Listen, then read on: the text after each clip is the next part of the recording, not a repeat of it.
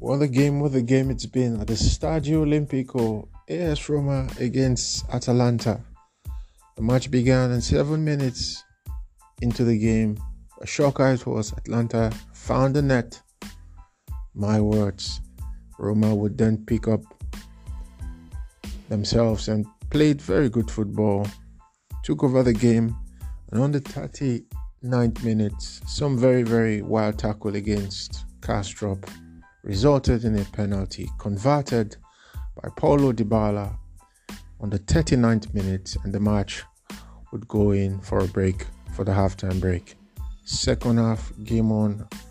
Roma Atalanta tried as much as they could, but no side found a goal.